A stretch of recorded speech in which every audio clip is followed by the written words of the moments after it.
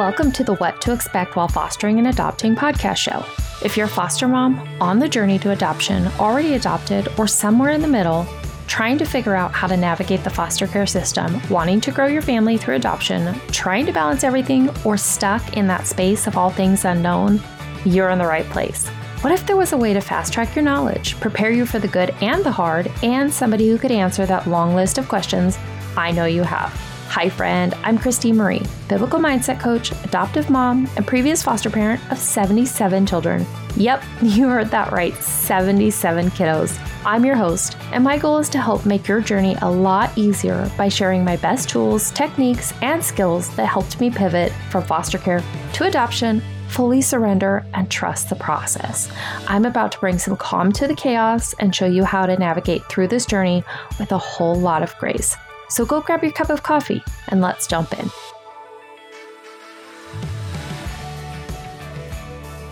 So I am so excited. I don't know if you guys are like me, but I absolutely love Christmas. I love the entire month of December. And I especially loved when we had our foster kiddos and being able to take a really tough, challenging situation such as the holidays away from their biological family and just try and make it as special as possible for them and such a memorable holiday. Today we're going to be talking about preparing for Christmas with your foster kiddos. When we took our first foster child, I remember our reimbursement rate was maybe around $200, $250 per month. She was young and she came with nothing.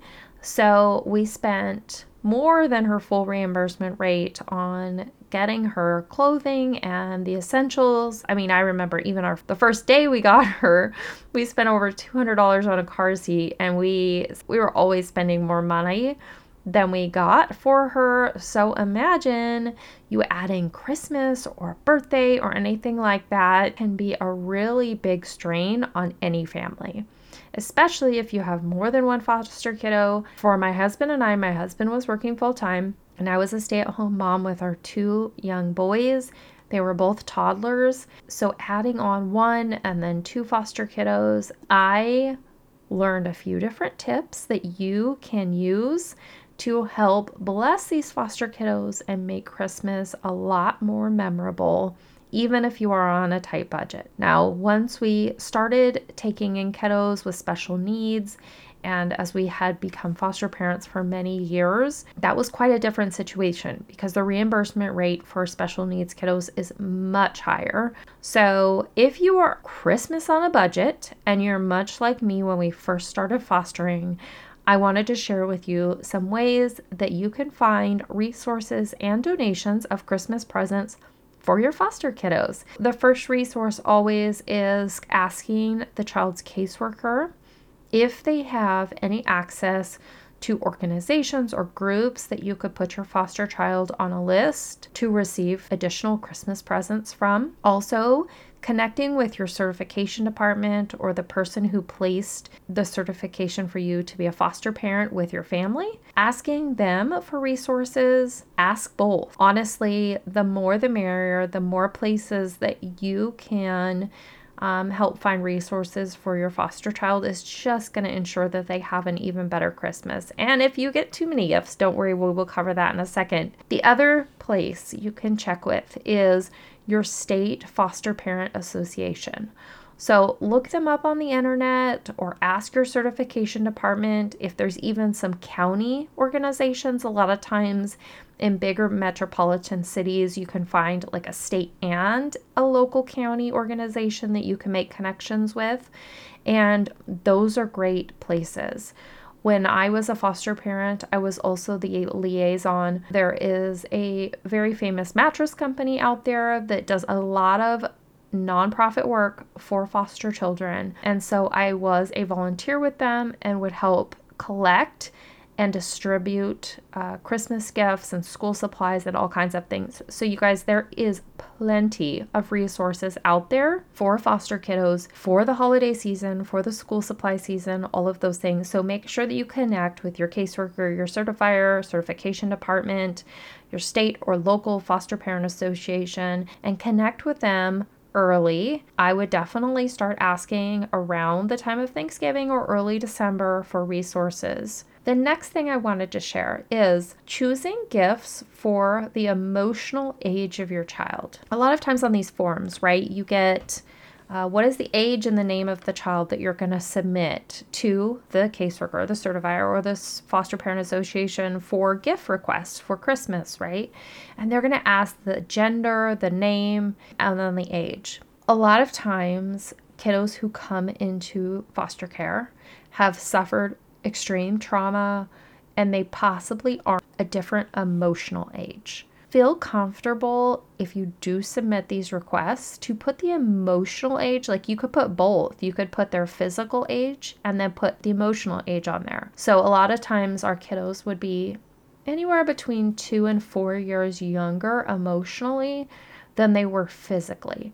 So in the beginning, I would put like their age on there. Boy, 9. Then what we would end up getting for donations would be like a skateboard or a basketball or a football or different things that would be maybe more age appropriate for a 9-year-old. But even though our 9-year-old was 9, he was more like 5 or 6 emotionally.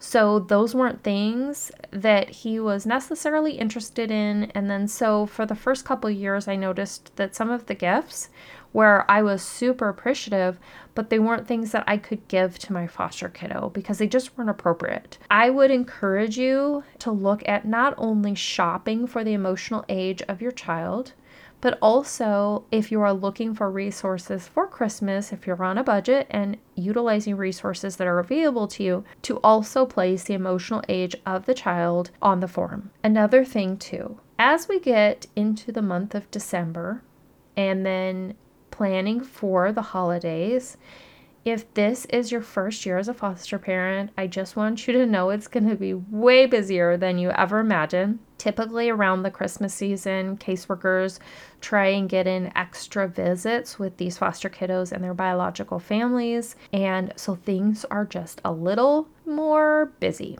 And then you also imagine you're setting up, you're doing your own family things, lots of family coming in, or just if you imagine all the things, right? And kids are going to be home because there's no school. What I would encourage you to do is to begin making freezer meals at the very beginning of December, at least for 2, 3, 4 days worth of maybe dinners that you can make and then freeze and put them away. So that if you do have those days, maybe like Christmas Eve, the day before, where there might be unexpected additional visits or things are just a little bit hairy, as a mom, you can pull one of these meals out of the freezer and it's no stress because it's already done. So even if you want to put a full week's worth of meals aside and you want to give yourself a week of just enjoying the kiddos and no stress of making dinner, that's another great idea. Another thing, when we were foster parents in the beginning, like I said, this was a little bit challenging. We did ask for additional help with resources for gifts and whatnot for our foster kiddos. And so what we did notice is, let's say they would give us like 3 to 4 gifts for each foster kiddo, which is amazing. But I'm a numbers person. I don't necessarily look at the value of the gift, like how much I spent. Some people do like a budget of dollars. I did a budget of number of gifts per person. And so if, let's say, the caseworker was giving me 3 gifts, or I got a donation of 3 gifts, but I had already bought each of the kiddos 3 gifts, then for the first few years, I noticed I was scrambling because I was like, oh my gosh, it's not even now. So I have 3 gifts for each of them, plus the caseworker just gave me 3 more gifts for each of them. So now I have 6 gifts for the foster kiddos and 3 gifts for my biological kids. So I needed to go get 3 more gifts for my biological kids. So it was just even number wise. I just want to give you permission that if you're like me, you're going to want to make sure all of it is organized, but you can take some of these gifts if you do have an amazing resource that does bless your family with, more gifts than you need. You do have permission to take some of those gifts and put them aside for a birthday or a special holiday or a special celebration, or even give them to the biological parents for them to give to the kiddos. You can even donate them to another foster family. You can give them back to the caseworker. But I am giving you the permission right now that everything you get for your foster kiddo, you don't need to give them that at Christmas. You can save them for the next holiday for them or the next birthday. It's okay to do that and not run around like a crazy person like I was on Christmas Eve trying to make all the numbers match up. I just want to throw that out there because I know some of you, this is going to happen and you're going to think, oh no, like I did. Another thing, Christmas gifts, wrapping. So at that one point when my husband and I had our 2 biological kids, our 2 adoptive daughters, our 7 foster kiddos. You guys, that year I remember because that was one of the years that we had 11 gifts per kiddo. That is over 100 gifts that I had to wrap. Oh my goodness. I think I barely slept Christmas Eve. Christmas morning, I was a walking zombie all day, and I definitely did not enjoy the holiday as much as I should have and could have. Here's my tip. Ask a family member or hire a local teenager to help you wrap gifts a few days before. Trust me, you're going to be so busy, even if you only have 2 foster kiddos. You're going to be so busy with all the stuff that happens that you didn't expect prior to Christmas that you're probably going to be sleep deprived. And I don't want you to miss the moments on Christmas that you're going to want to be there for. Every single year, I was so tired on Christmas. I wanted to do all the wrapping myself. I'm going to encourage you to ask a family member or hire a teenager to help you wrap those gifts a few days before so you can have a more peaceful Christmas. If you are not a foster parent yet, or you're a foster or adoptive parent with extra time on your hands and a servant's heart, I wanted to share something my husband and I did in case one of you wants to do something similar. As I mentioned before, my husband and I would get these amazing donations and resources of gifts for our foster kiddos. Now, they were always amazing and I was always so grateful and so appreciative, but the true, financial struggle in the beginning was because our foster kiddo had a very specific big gift that they wanted. You know what I'm talking about? Like the big Christmas gift they want. And I wanted to be able to say yes. I know if you're a foster parent or an adoptive parent, we always want to say yes. So what my husband and I did is we thought, you know what, how amazing would it be if we could ask these foster parents to give us the one big gift that their foster child wanted for Christmas. And if we could go find businesses that we could put Christmas trees up in their lobby and then put hang tags for this big gift for this child on a tree and watch the community rally behind these foster parents. That was the dream, that was the vision, and it all came from getting that amazing bag of gifts. It was a great gift, right? But it wasn't the one gift. And we wanted to be able to bless these foster families with that one gift so we could show them how amazing their Christmas could be and just how supported they are. Eventually, we had Christmas trees in multiple businesses in our city, and we received at one point up to 300 gifts that were the big gifts that these kiddos wanted for Christmas. And I can't tell you how amazing and incredible it was. And even at those drive-through coffee shops that they couldn't put a Christmas tree in, they would put the hang tag of the child on the windows. And you guys, the communities want to help and support the foster care system and the children in the system. They want to do it.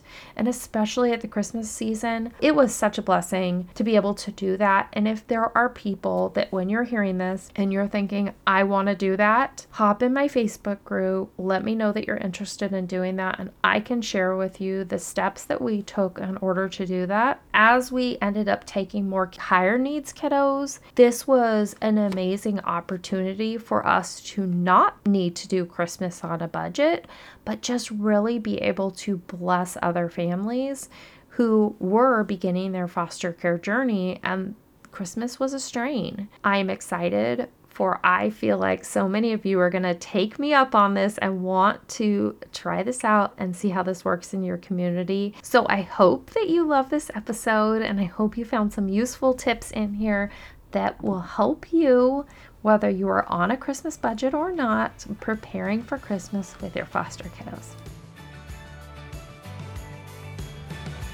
Hey friend, I hope that you loved today's episode. I pray it blessed you and helped you see that you have a friend in your corner who truly understands what you're walking through. If so, would you share this episode with someone who's been praying for a breakthrough in their own journey?